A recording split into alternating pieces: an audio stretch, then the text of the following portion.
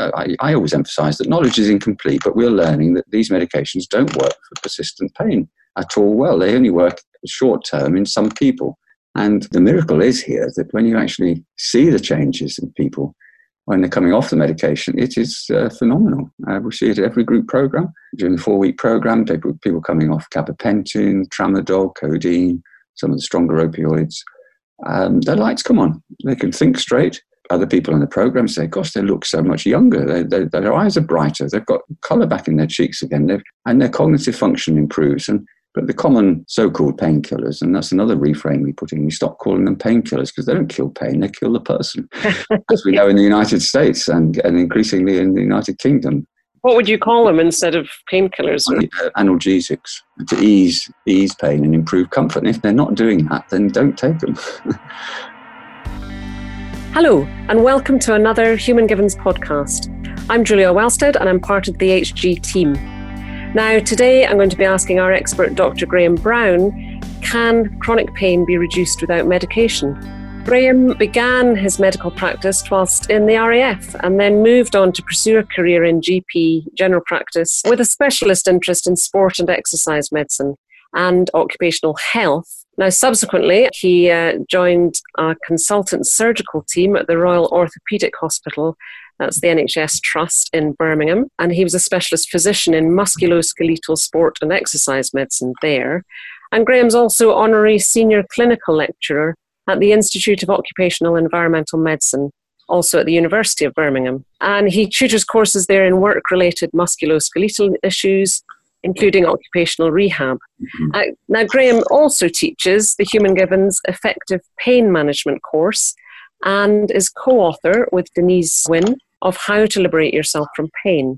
That's published by Human Givens Publishing, and there'll be a link with this podcast to that book.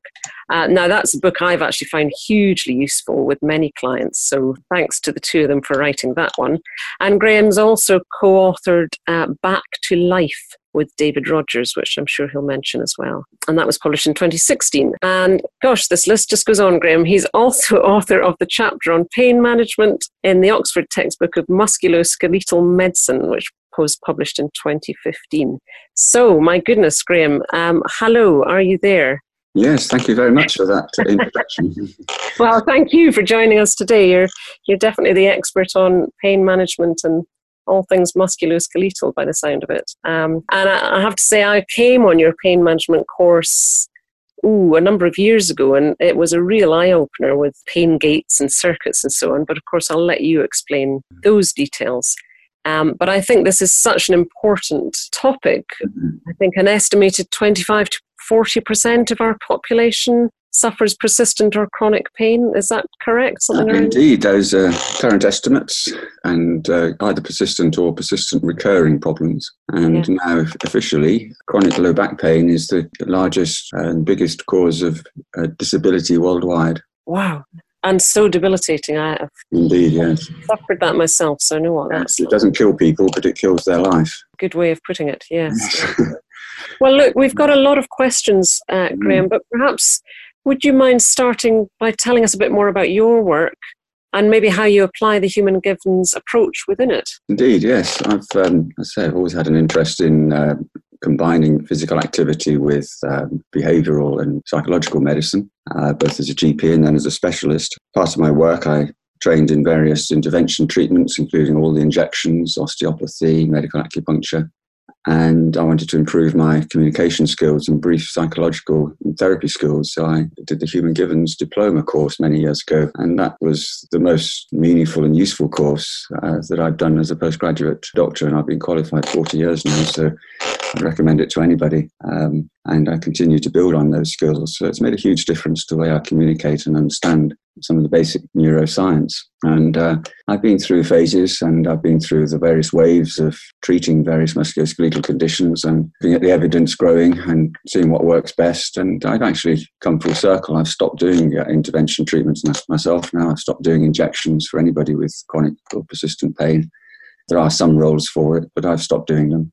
I stopped offering patients acupuncture on a more routine basis a number of years ago because I'm getting much better outcomes now with a confident combined psychological and physical activity treatment approach, which is Where the current research evidence is going, the NICE guidelines, National Institute for Care and Clinical Excellence in the UK, recommend that this type of treatment, that's combined psychological, behavioural and physical activity treatment, be offered to people with persistent back pain sciatica, where there's no obvious cause that might need, for example, surgical treatment, which generally is needles in haystacks, because it's very uncommon in most people to see any clear and obvious indication for surgical invasive treatment in common problems like back pain, sciatica. There are a few exceptions, clearly, and that's why a competent medical assessment is essential when anybody is in these sort of pain problems. Of course, yes, but I'm very interested to hear that NICE are recommending, so from what you're saying, talk therapy and exercise. Yes, indeed, their phrase is combined psychological and physical activity. It's rather clumsy. We've translated that in the Royal Orthopaedic programme that we developed 8 years ago with the clinical commissioners, and we call it the Functional Restoration Programme. The medical model is that once pain gets established, there's nothing you can do about it. You've just got to learn to put up with it and learn some coping skills. And I've never felt very comfortable with that at all, because I firmly believe that with the right approach, and when a person is ready, their pain can be turned down and they can have a much better quality of life.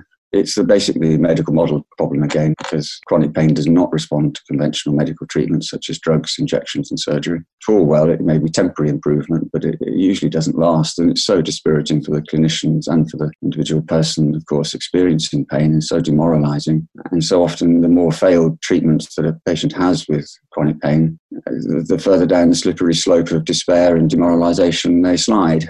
Okay. That's part of the challenge of helping people to hook people out of this terrible slide. But it's not always possible. Some people have gone far too far down. But that is what I remember about the sort of pain gates and circuits and so on, that it open and close and switch on and off, which I'm hoping you might remind me how that all works.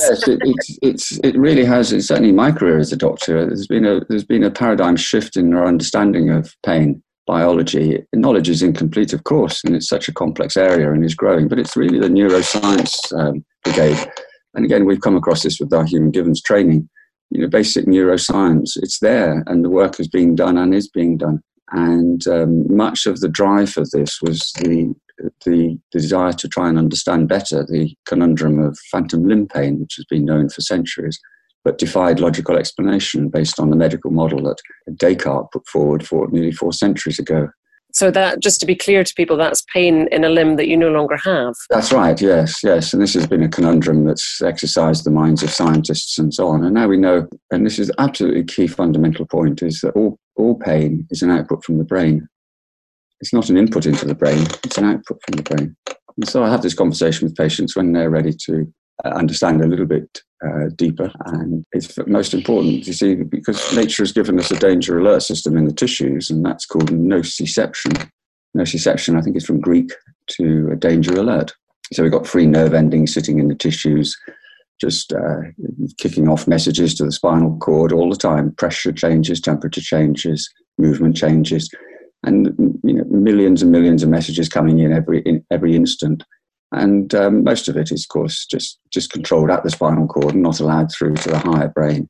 But if the volley of messages starts getting stronger, for example, the temperature change is getting stronger, or the pressure change is getting stronger, or there's inflammatory or chemical changes, then these nerve endings start to fire more rapidly, and they will jump and excite the danger alert neuron in the spinal cord that then fires up into the brain and starts to alert the brain. And we know from our Human Givens training in neuroscience that all sensory information into the brain is processed through the thalamus, through the amygdala, like the gatekeeper for danger, pattern matching to danger.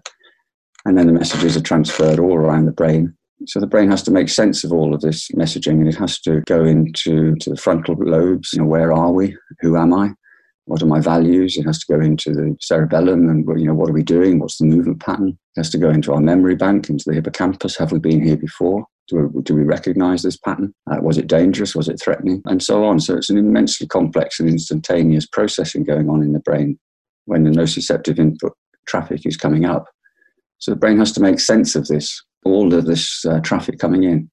And the key understanding here that has revolutionized certainly my working with patients with pain is that when the brain computes in its wisdom, given the vast amount of knowledge available to the brain, when it computes that there's sufficient information to be a threat, potentially to survival, then the brain produces pain. So it's the brain's protective response. Yeah. So it's producing that pain to tell us. At that point, we become conscious of it. Exactly. I repeat this because it is such an important reframe, and we know from our training in Human Givens how important reframes are.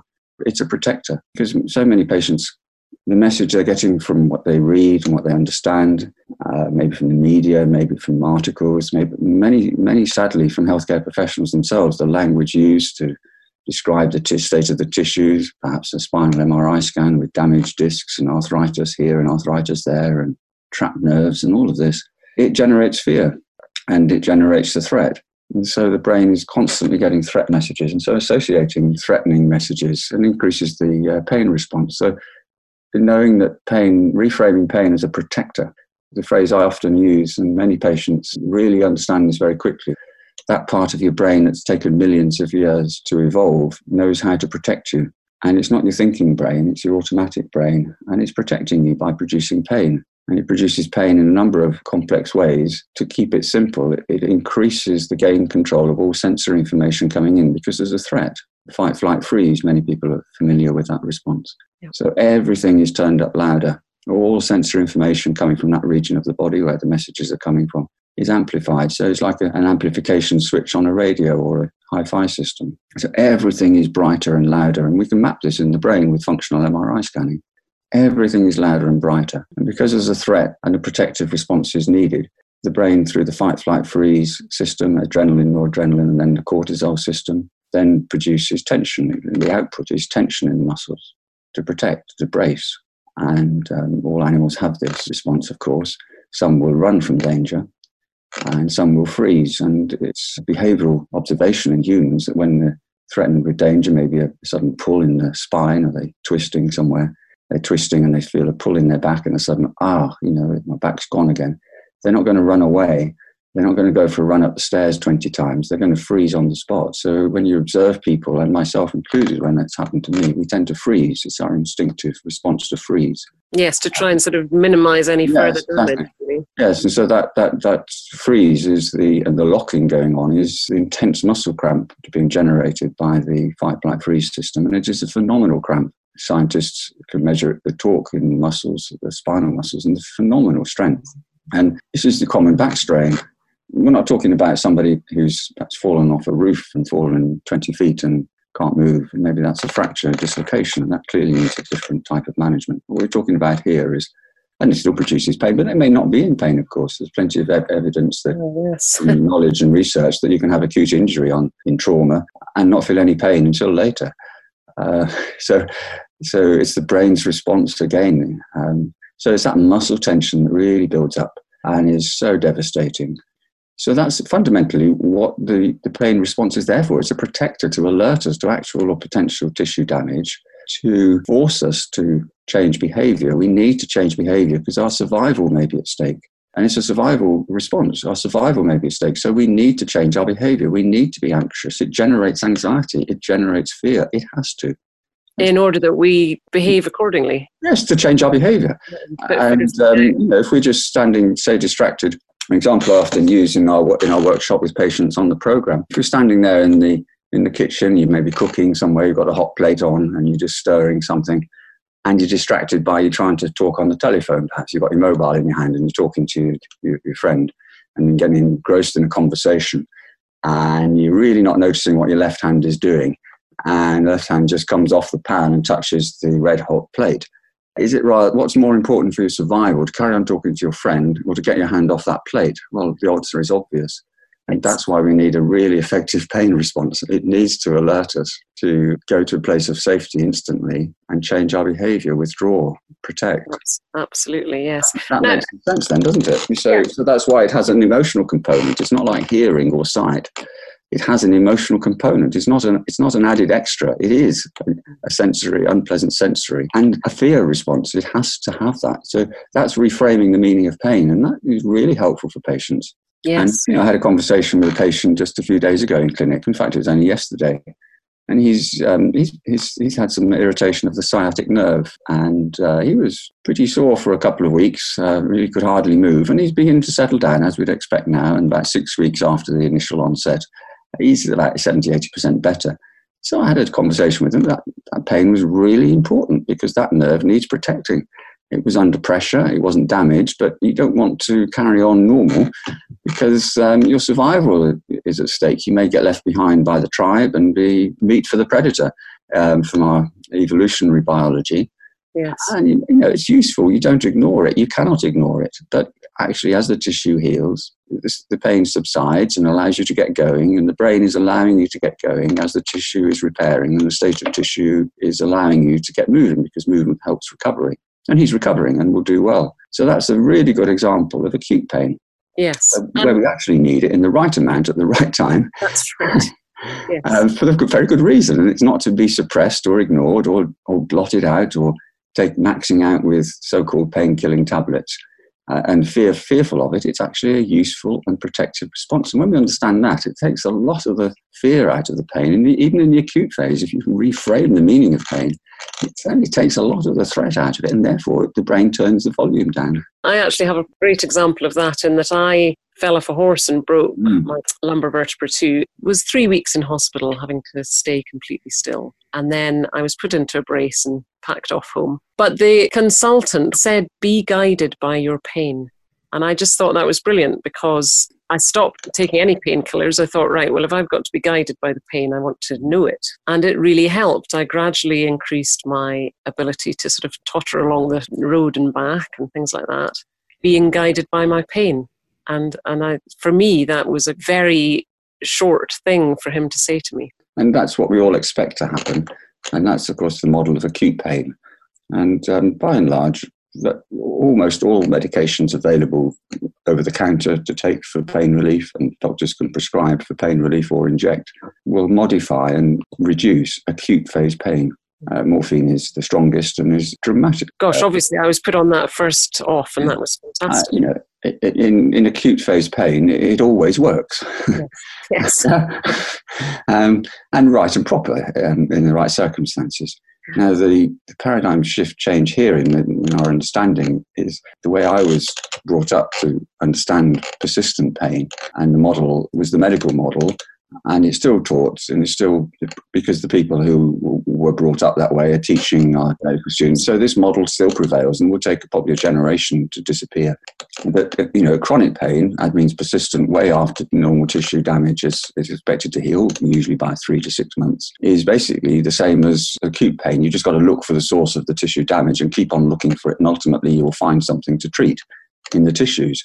And of course, this leads to the devastating cycle of excessive numbers of investigations and healthcare professionals finding something, which are so often incidental findings, or just as common in people without symptoms. Yes. Especially common in the spine with modern imaging techniques, like MRI. And of course, healthcare professionals are trained to try and be helpful, and they want to be helpful, and they want to see their patients get some relief of pain. And so you put two and two together, and it's easy to say, well, blame that disc that's bulging, or that. It must be that. It must be. Let's take it out. Let's cut it. Let's burn it. Let's do whatever we can to it. And for the best of intentions, those treatments have been tried for 60 or 70 years for people with back pain, and they don't work. The evidence is that those disc bulges are just as common in people without any pain as with pain. So it's led to this constant searching for the tissue that's at fault.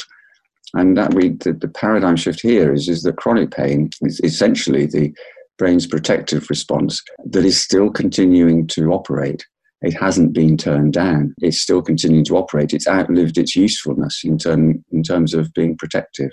Yes. And the next key level of understanding here is that we learned this in our Human Givens training, is the plasticity of the central nervous system. That's the brain and the spinal cord. It learns. And the key message here is the brain learns to produce pain. If it produces pain and the circuits are kept strong and firing, they get stronger like a muscle that's being used. So it lays the brain and central nervous system lay down many more neural connections in the network capable of producing that pain response, turning up the amplification system, keeping the muscle tension going. And so the circuits multiply, and the neural circuits get stronger and stronger because they're being used. It's just the same as learning a craft or a hobby or any other skill, the more you practice it, the stronger you get at it, until it becomes automatic. So this is the big shift in understanding. Chronic pain is where the nervous system has adapted by continuing to produce pain as a protective response when it's outlived its usefulness. And the neural circuitry is continually being rehearsed. And the more those circuits are used, the stronger they get. And that's where your techniques, the Human Givens approach of talking that through and educating, learning about that, can help then to find ways to dial it down. Yes, indeed, because then you come back to, well, as a clinician and more perhaps as an individual who may be at a stage that they can ask this question of themselves, you can only work at this level when people are calmed down sufficient to what we call in Human Givens model, use their observing self. Because if they're totally absorbed in the emotional distress with their pain, you cannot help them to understand and look objectively at what's going on. They need calming down. And we see this, of course, in other areas of human distress. You can't think straight until you calm down your arousal state. But with good communication and listening skills and reflective listening, I can often make a huge amount of progress, even in a 30-minute consultation. And people calm down once they feel understood, and you are actually helping them to understand or have some understanding of what's going on. That's massively helpful. And then you start to look at, well, why is the brain continuing to produce the protective response? Where are all the threats coming from? Because the brain is only doing what it's evolved to do, is to protect.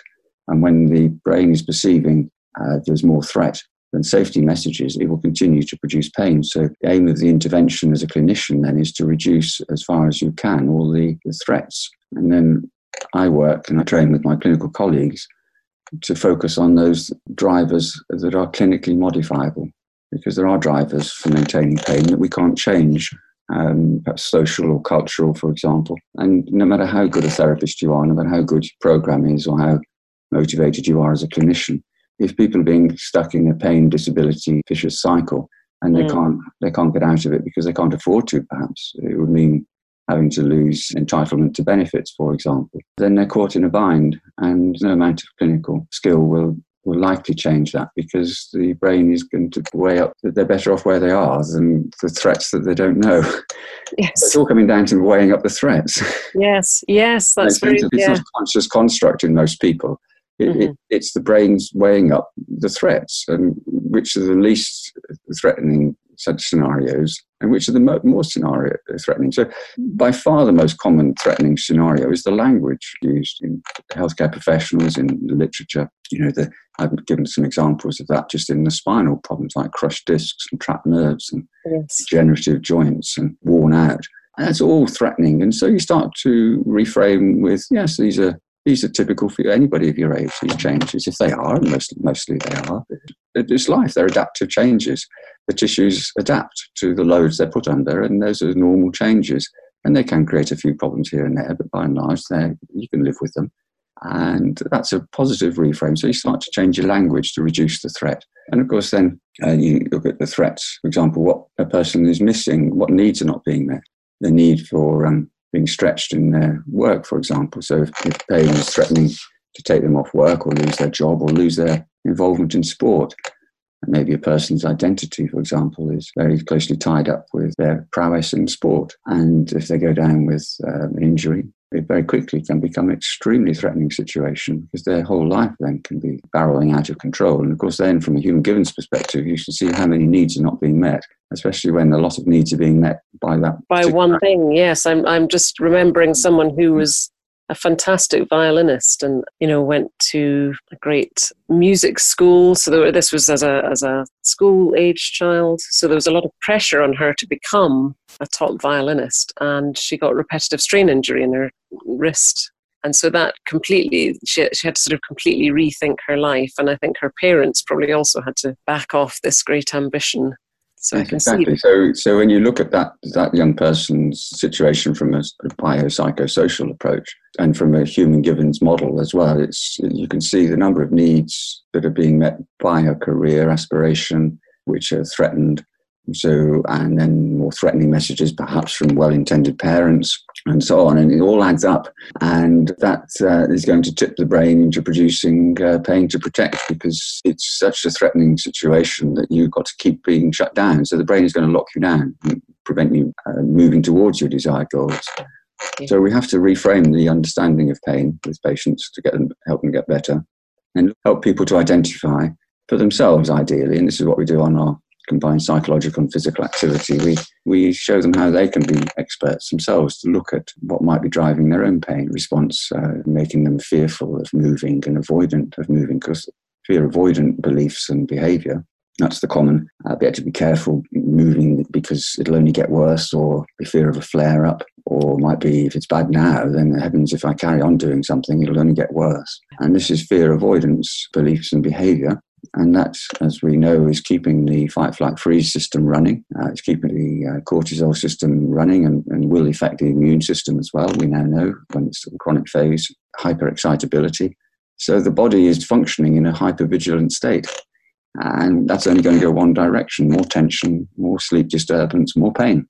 Yes, this has been such a fantastic introduction, but we probably ought to pop through some of the questions. What impact can chronic or recurring pain have on our lives? Well, devastating for some people. Relationships change, where you earn your living, recreational interests, getting your needs met in a balanced way. It can really turn people's lives upside down when it gets going. Yeah, so as we've just described, the sportsman who's no longer able to be part of the team or things like that. And what type of pain can be managed better or differently, perhaps with less use of pharmaceuticals? All types of pain.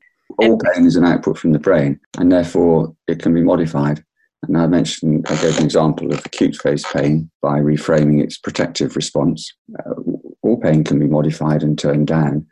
It may be that there is some tissue damage and tissue destruction or an ongoing disease that you work with the medical management as appropriate. Anything you can do as a clinician or maybe as a therapist, a talking therapy, to help reduce the threat surrounding the situation, the brain will produce less pain. It will turn it down automatically. The person in pain doesn't have to go looking for the off switch. There isn't one. It will just turn it down. Less threat, less pain. So you can put in safety messages, helping needs get met. For example, helping to take some autonomy and control back of the situation is a very powerful human need that's often not met with chronic pain. I have, for example, using the metaphor of the bully, the pain. It sounds to me, Jane, that the pain now has become like a beast on your back, bullying you into how you're running your life, taking your choices away from you. And she said, exactly, that's what it is. And the aim of treatment here is to put you back in charge of the pain, not the pain dictating how you run your life. That's a wonderful metaphor. Yes. Tame the beast or tame the bully. You don't tame a bully by just trying to ignore it and run away from it. You have to be smarter than it. You have to understand its behavior. Why is it behaving like this? And modify your changes so that you're protecting yourself better. And this is fundamental. So those metaphors are very powerful. One of the questions here is about a terminal cancer patient who's in pain. Would you say even in that situation you can dial down the pain? Yes, indeed, yes. If you've got terminal cancer and you may well have cancer disease, it's called metastatic disease, spread to the bone, for example. Yes. And destroying the tissues, either the organs, maybe the liver or the bowel, or sadly more commonly the bone. And that is actually acute phase pain because the tissues are being damaged. And acute phase pain responds extremely well to opioids. And as a doctor, I would never deny a patient in that situation the offer of opioids and to escalate the dose. When I was a GP, I'd never had any compunction about escalating the dose to control the pain as far as is possible with opioids. And now the common practice is giving the autonomy to the patient to control the dosage. You don't have any worry about addiction here. Opioids work extremely well for acute phase pain. And then you can deal with some of the other aspects of pain, which may be the distress, the fear of dying, the fear of the process of dying, fear of what will happen to your relatives after you've gone. Fear of all these sort of things can be addressed with good care in a holistic way. And that'll turn down the threat response. I think hospices are very good at this. They seem to be. Yes, indeed. Yes, indeed. Within hospices, yes. Yes, an example of care at its best, very often. It's not an either or. It's not, well, let's use psychological methods and ignore the medical. You want all the methods working together. And that's what the hospices do very well indeed. I had a client who had nerve pain in his shoulder, actually had some nerve damage during an operation. So, of course, there was some psychological stuff going on there as well because he felt very cheated by this operation having gone wrong. But what I noticed, we did quite a lot of guided imagery, and as you say, that's so powerful metaphor. And he found it best when we imagined a cold pack being on his shoulder. But I've also had people who like to have heat, to imagine heat. And I just wondered with that cold heat thing, what's going on there? Is that just a personal thing? The opposite to nociception, that's the danger messages coming into the spinal cord, is there's a network of sensory neurons in the tissues that can dampen down the message at the spinal cord level. And the most obvious example there is the cold spray, injured footballer on the pitch, and the cold spray, and very quickly they get up and run around. So instantaneous chilling can give relief, and that's stimulating free nerve endings that can dampen down the amplification system in the spinal cord, or the pain gate if you want to use that metaphor. So that can work. Heat doesn't work very well in the acute phase, the really acute injury of the tissues, like a torn muscle or torn ankle, ligaments and so on. Chilling works better. When you're getting more into the chronic pain, I think there isn't one size fits all. Some people find chilling maybe helps, and some people find that warming helps. And if you were a practitioner and were thinking about using and had the skills to use guided imagery, then of course you'd be trained to listen to the patient's metaphors that they use themselves. And often the clue here is to how they describe it. So you ask the patient to describe, or your client to describe, what's that pain really feel like? Can you give it some texture? Can you give it some feeling for me to help you understand what it is you're experiencing? And if they're using phrases like it's burning and red hot and poker-like, the obvious metaphor is the chilling metaphor, and ice and cooling and so on. So you can be guided by the descriptive terms that they're using, because there is no one size fits all. Yeah, very much with that particular client. It used to be a burning sensation. Yeah, so you can do that in imagery, of course, and those of us trained to use it would use it. But also you can just use it in normal cognitive language communication. And of course, we actually had cold packs available, so we were sort of doing everything. And, it's a simple question. So could you give me some idea of how you could cool this pain down from, what is it today? Is it, they say 7 out of 10, where 10 is the worst it's been? What would cool it down to turn the dial down to 6 or 5 even? What could you do? You're getting the person into their observing self then, to look at a dial on a scale of 1 to 10, and that's very powerful to help a person get out of their emotional engagement with their symptoms and into their observing self. Can you put it on a scale of 1 to 10? Here's a different aspect. When at work, I have a constant pain in my shoulders, and I wonder if this could be a side effect of stress or anxiety. So I suppose the overall question is, can pain be a side effect of mental health or mental health at work issues? Indeed, and I'd never be able to get to this depth the first time I met somebody, but as I get to know people, and often through the functional restoration program, which is a 12 hours of contact with the team, it very often comes out that, for example, that heavy feeling across the shoulders, the neck and the shoulders weighed down, the metaphor they often use. You listen to the metaphors again, and if they're using metaphors like it feels like a heavy weight on my shoulders, being weighed down, and it's always worse at work, my thinking there is okay, on the balance of probability, this person is being put down, undermined at work, they're perhaps being bullied, they're in a difficult relationship in a work situation, and their brain is pattern matching to work, and the person needs more protection when they're in the work situation. Therefore, the brain is going to produce more pain. We see this time and time again. But the person in pain can't see that link. Yes. Until they get more into their observing self and calm down. And then it's very often, every program during our recovery program, there's a light bulb moments, we call them. It's so obvious now. It's that boss or that person in my workplace. I didn't appreciate the link until you've helped me to understand it. I couldn't work out why it was worse on work days. Yes, tiredness and stress, generalized stress, can make anything worse, especially a pain. But the brain will pattern match to the environment. And if they're being quite traumatized by the experience, then we can often, and sometimes unwittingly, but we don't do this for voyeuristic reasons, but you can even just, when talking to the patient, just close your eyes and visualize yourself walking into that office or that factory environment or that workplace. You're walking in there, and what are you noticing now? And say, I can feel my pain coming on. So the brain is pattern matching to the environment and producing the pain. So if they really want to get to the roots of that pain, then we'd help them to work at that level and really find out what is going on here. Is making their brain produce this protective response. What do they need protecting from? It comes back to that yet again. Yes, so that's really interesting. That's using guided imagery to find the source. So you can use guided imagery if you're working at a guided imagery level with a client. Then you can use indirect methods. You don't, without actually putting ideas into the person's mind, of course. Is just curious, exploring, inquisitive mindset. What that part of your brain is producing so much pain for that you need protecting from in this situation. Yeah. And once the person spots it, they get better. It's a light bulb moment, isn't it? It's a light bulb moment. And like we've seen in many other psychologically distressing situations, once the higher brain makes sense of what's happening, then perhaps all those neural networks between the thalamus and the higher brain, the traffic changes direction. The higher brain is dampening down the traffic from the thalamus and damping down the fight, flight, freeze system. We're trained in post-traumatic stress disorder, and I think it's the same sort of circuitry that's going on. Yes, and I always think it's a bit like looking at a piece of art, maybe, or listening to a joke. Once you've seen the other perspective, the other side, you can never unsee that again. Exactly. Your brain. Yes, exactly. The work situation it can be tricky to deal with, but once the person understands that, then you can just reframe it. Well, look, these are your options. Yes.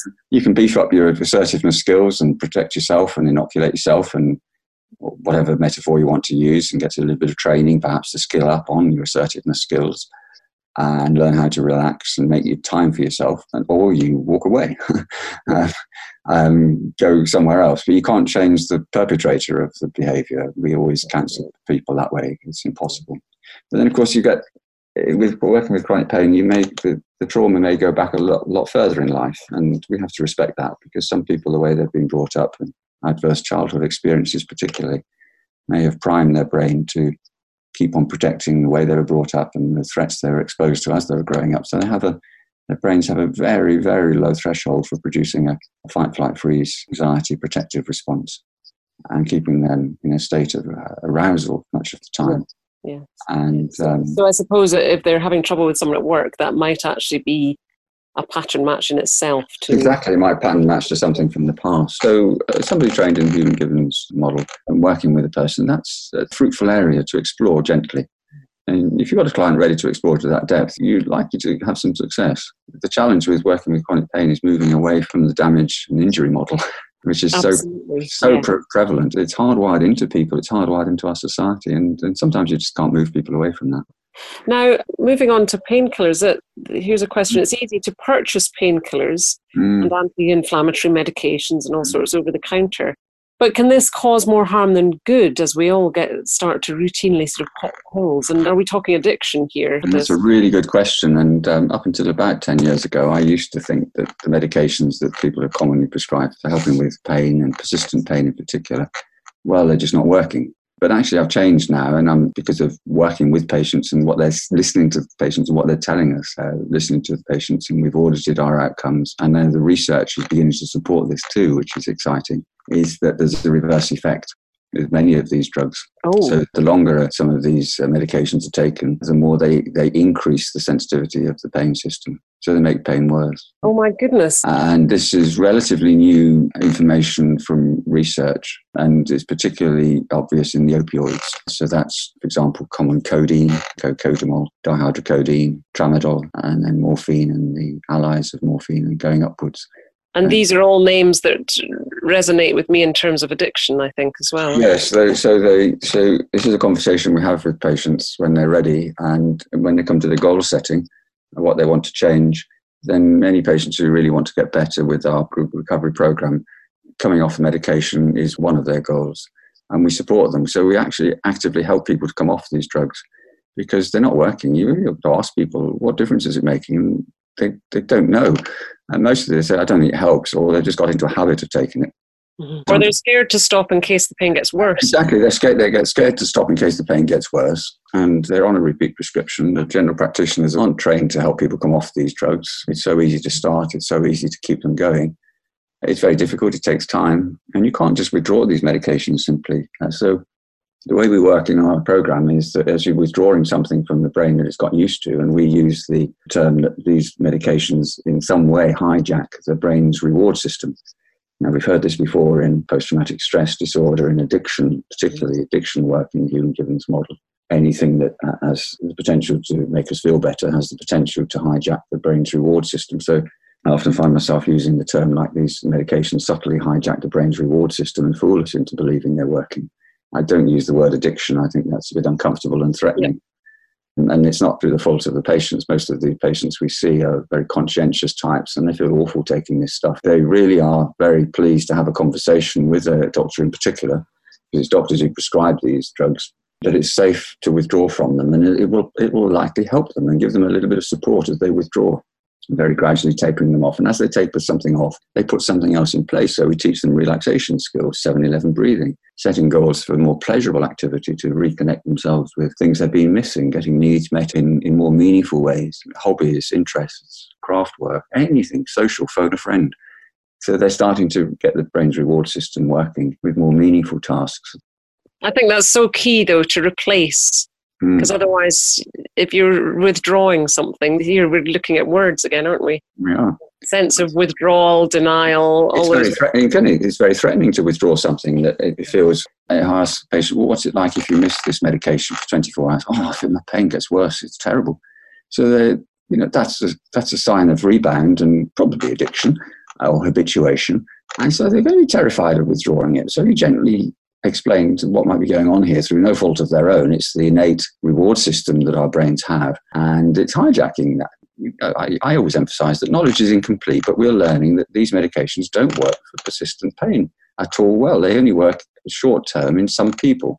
And the miracle is here that when you actually see the changes in people when they're coming off the medication, it is phenomenal.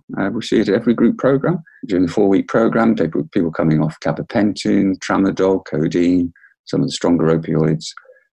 Their lights come on. They can think straight. Other people in the program say, gosh, they look so much younger. Their eyes are brighter. They've got colour back in their cheeks again. And their cognitive function improves. And from a human Givens model, something I've observed is that they can focus attention better, which is... Yes, they've got spare capacity. The need to give and receive attention is a human need. Now, many of these drugs very subtly cause cognitive impairment, and you listen to the patients on them, and they can't concentrate on things like a film or a book or a conversation, so they don't go out, they don't read anymore. Their hobbies, things that give them reward. I didn't think it would happen until I saw it.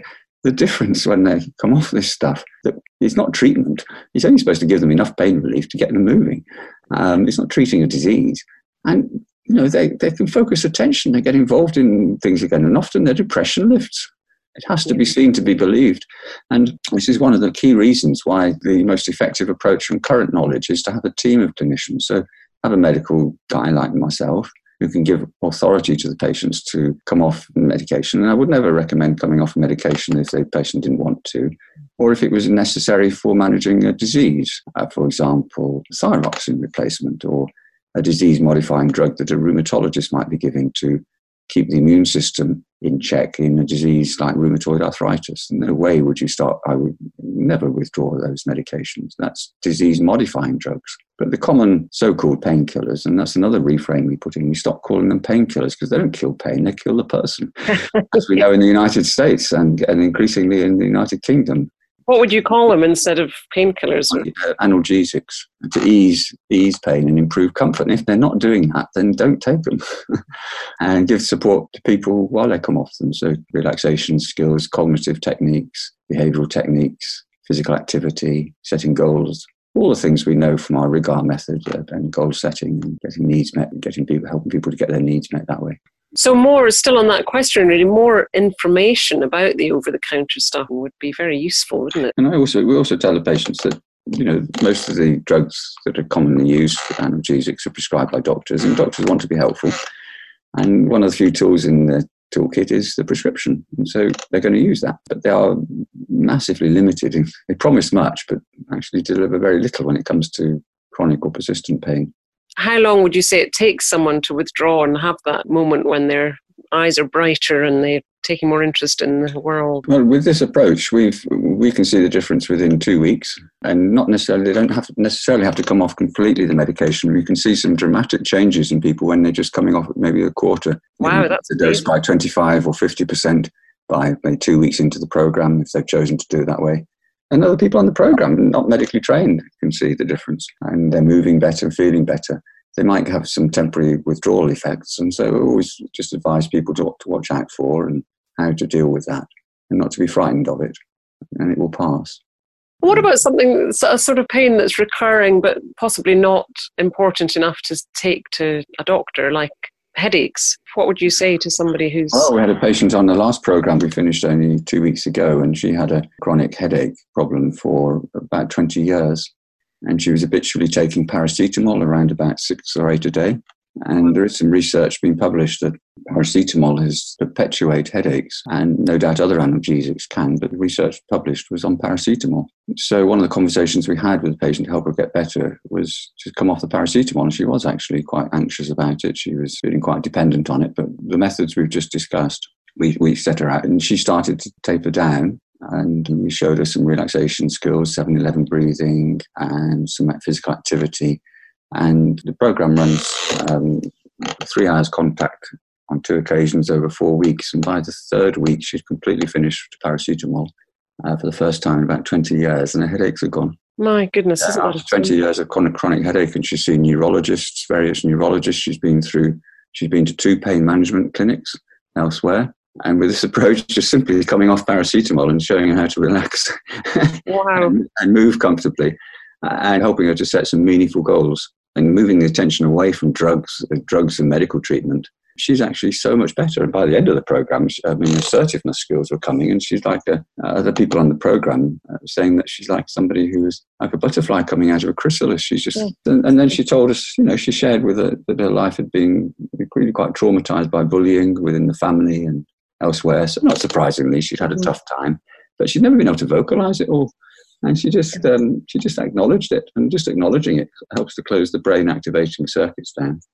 That's huge as well. And then I'm also thinking with something like that that's been going on for 20 years, she probably has stiff shoulders and neck because of just holding herself in a certain way. Absolutely. Her shoulders, the muscle tension was so strong and so automatic that her shoulders were like sitting up around her ears when she started. Yeah. And in the end, she was relaxed. Her shoulders were coming down. It looked like her arms were much longer. And it's just automatic. We didn't stretch them. The brain is just not producing protective responses anymore. Yes, fantastic. And that's where physical movement, I know in myself. We sent her around the gymnasium walking with some dumbbells, just a couple of kilograms in each hand, just walk and just gently swing, and that helps to relax. So all of this, and then we finish off with some relaxation and coming off the medication. It's all very simple. That's the beauty of the Human Givens model, isn't it? It's the penultimate question. Why are these skills and techniques not known by more medical staff? Julia, I wish I could answer that simply. I don't know. I think we've got bogged down with a very narrow medical model, which works, of course, in many conditions. As healthcare professionals, and maybe as a society, we've come to expect far too much from the medical model. We know this on the spectrum of mental illness too, and certainly in my area of work, where musculoskeletal conditions, there's far too much emphasis on what the specialists can do to fix things, and that's been a prevailing model for many decades. We're moving away from it gradually, but it's still prevalent. As the person at the other end of the medical treatment, we're taught to be a bit helpless about it, and it can't be as easy as just getting some exercise and talking. So, No, that's right. Yes, if it was so easy, but we're changing behaviour, and it's a cognitive behavioural-based program. So, the example of that lady coming off medication, she's changing her behaviour. It's not just giving her information; she's changing her behaviour, her relationship with taking pills and getting up in the morning to take a pill. Am I going to get through the day without a paracetamol? And she's broken that habit. So it's behaviour change as well as cognitive changes. And I would say that feeling of volition of, I can do this. Yes, that's right. They're helping people gain a sense of autonomy and control back again of what they can control. And they can always control their breathing and relaxation. And coming back maybe full circle to where we started, when we review people at the end of the program, or people have been on the program and write up a story for us that we can put on the internet or whatever, the one thing that they comment on time and time again is at the end of the first session when we all came together on the first 2-hour session, we get the mats out and we do some relaxation. Either myself or Abigail Darling, who's a Human Givens therapist, shows them how to relax. I've just never been shown this. So we do some cognitive work, we get meeting, break the ice, and then at the end, we actually relax. And we say, this is not just a jolly, this is actually retraining your brain, and it's rewiring itself. This is active treatment. And they love it, and it makes a huge difference. What relaxation techniques do you use there? We use what we're taught in the Human Givens training, because we come back to it. It's simple to teach, 7 in, 11 out, or 5 in, 8 out. And as they're lying down, most people choose to have a lie down because they're a bit sore and aching in muscles, maybe sitting up, they're a bit uncomfortable. So they just get the mats out and lie down around the gymnasium floor. And so that facilitates abdominal breathing. So maybe encourage people to just put their hand on their belly and just feel the belly gently rising as they breathe in, and gently falling as they breathe out. And then do some counting. Maybe it's only 10 minutes, maybe just 15 minutes, maybe just a very little bit of imagery. But we don't do too much imagery to start with. We always ask permission, we give them permission to engage with the imagery if they choose to, or they can ignore it if they choose to. And many people like that, but it's the relaxation that they find so helpful, and it's a skill they can take away and do tonight and do tomorrow. Exactly. And come back next week and say, gosh, I'm sleeping better. I woke up in the night and I did this 7-Eleven stuff and I feel sleeping better. And or when I felt the need to go and take that extra, that tramadol again, to get some sleep, I did some 7-Eleven breathing. And, I didn't need a tramadol. Yeah. Fantastic. Oh, that's brilliant. It's very exciting to be able to share these messages. And I must emphasize that it isn't just, I'm not the only one that's discovered this, and I'm not a guru. And the skills we've been talking about are transferable skills for those clinicians who've got the aptitude. And we've got several physiotherapists I work with in my hospital, the NHS hospital, who have developed these skills and got the aptitude, and they're getting the same results. So these are transferable skills because they are based on neuroscience, based on research, on what we currently know. These are transferable skills for people who've just got an open mind and aptitude to learn them. And the other thing is that if a person is in pain, it's always modifiable. It may not be able to take it away completely. You can always turn it down. Well, thank you so much to Graham for covering this highly relevant topic. And I'm sure his knowledge and advice will have helped all our listeners today. It's been very, very interesting for me and a good reminder of that course I went on several years ago now. Now, if you would like to attend Graham's one-day workshop called Effective Pain Management, there's only one date remaining this year, which is on Thursday, the 3rd of October in London. You can find that. We'll put the link with this podcast, I'm sure. But if you visit humangivens.com/college, or just call the Human Givens office, which is 01323 811 690, they will give you more information and book your place. It's an ideal workshop. I can't praise it highly enough. It was brilliant for all professionals, people working with people, or anyone who suffers from pain themselves or knows someone who's suffering from pain. So we hope to see you there. Thank you for listening. If you think this podcast will be useful to anyone you know, do share it with them. And until next time, bye for now.